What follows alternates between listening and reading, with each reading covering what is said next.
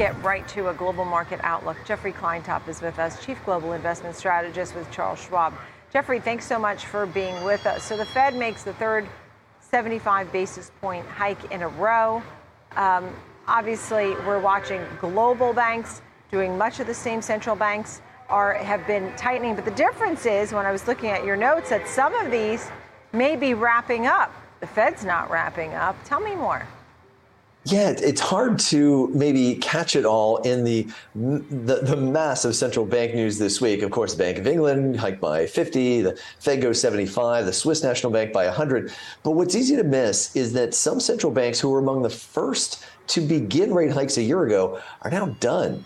We've had major emerging market central banks like Brazil signal rate hikes ended in August when they last hiked, and they confirmed it with no move this week. And now developed central banks like Norway today signaled it might be near the end of its rate hikes after today's 50 basis point move. And Norway was the first central bank among the G10 to hike a year ago, and now is signaling it may be the first to halt rate hikes. And that suggests that this chart here of the difference between the central banks cutting and hiking rates, believe it or not, there are a few that are cutting, like Russia and Turkey and a few others.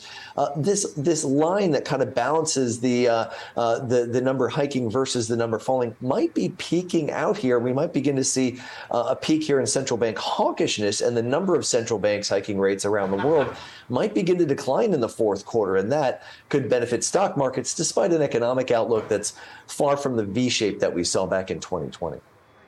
Yeah, and that's exactly the point, is that maybe the investment that you could make abroad may do better if the banks are done hiking, right?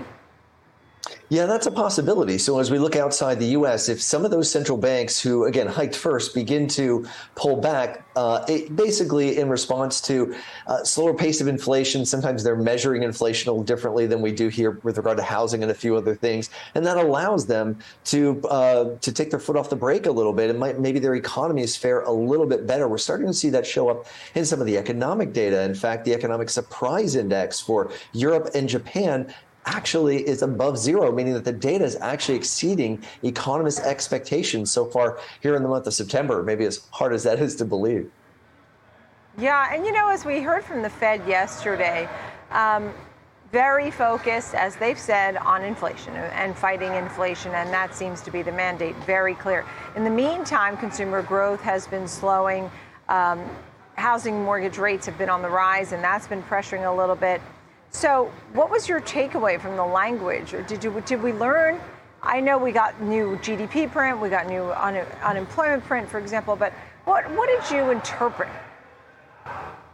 Well, that the Fed intends to maintain rates at a restrictive level for quite some time. Now, they think that the neutral rate of the federal funds rate is 2.5%, and we're certainly above that and likely to remain above that. We'll have to see how far they're willing to go above that rate. We just don't know yet. One of the negatives to the scenario that I just talked about, where central banks might be beginning, some of them, to stop their rate hikes, is that the global policy rate for developed market countries around the world is on a real basis, on an inflation-adjusted basis, which is how it affects the economy, is still deeply negative. You can see the chart on your screen here. So this is the global central bank policy rate, so blending all of the central banks around the world together, GDP weighting them, and looking at where it is now on an inflation-adjusted basis. It's still very, very negative and still close to historic lows. It's only recently begun to turn up. It's got a long way to go just to get to zero, let alone into restrictive territory.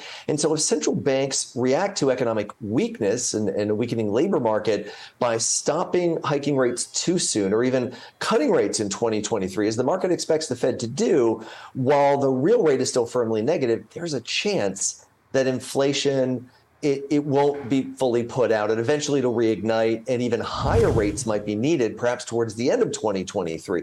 So, that's what we saw in the 1970s when inflation was structurally high. Right. The Fed hiked, and then they cut, and then they hiked again. And the takeaway for investors is that this would open up a window for stocks to rebound in 2023, perhaps as soon as the fourth quarter, until it becomes apparent that inflation is reviving again and the policy rates are going to be hiked again towards the end of the year. It could create a real roller coaster ride for investors.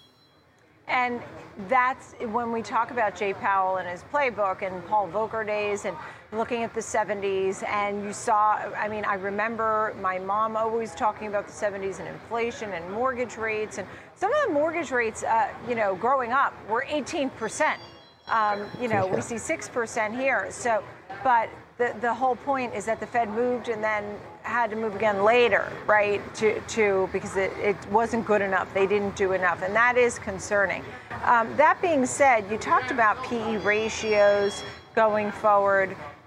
There are concerns about guidance from some of the companies. I mean, CEOs have already been written up in the Wall Street Journal yesterday with concerns about a soft landing and whether or not that's even possible. But now we're talking about maybe earnings being weaker and softer guidance. Tell me more about that. Sure. And you've talked about, FedEx here over the past week or so, talking about guiding lower on your show as well. So we're definitely starting to hear more of this. And I think as we go through the earnings season, the earnings might come down. So far, the stock market's decline has really been all the price to earnings ratio. Valuations coming down. Analysts are still looking at mid-single digit earnings growth for next year in the U.S., in Europe, in Japan, in Canada, in the U.K.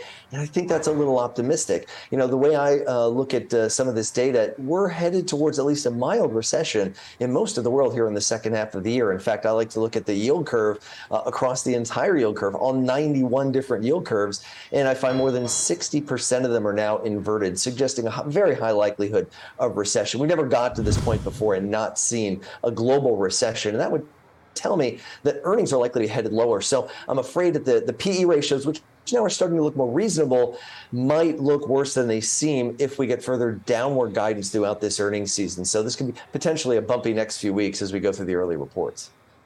Yeah, when we see inversion of the yield curve, that usually signifies recession. And as you said, when you get to this point here, it really means this global slowdown and some sort of mild recession, as you noted.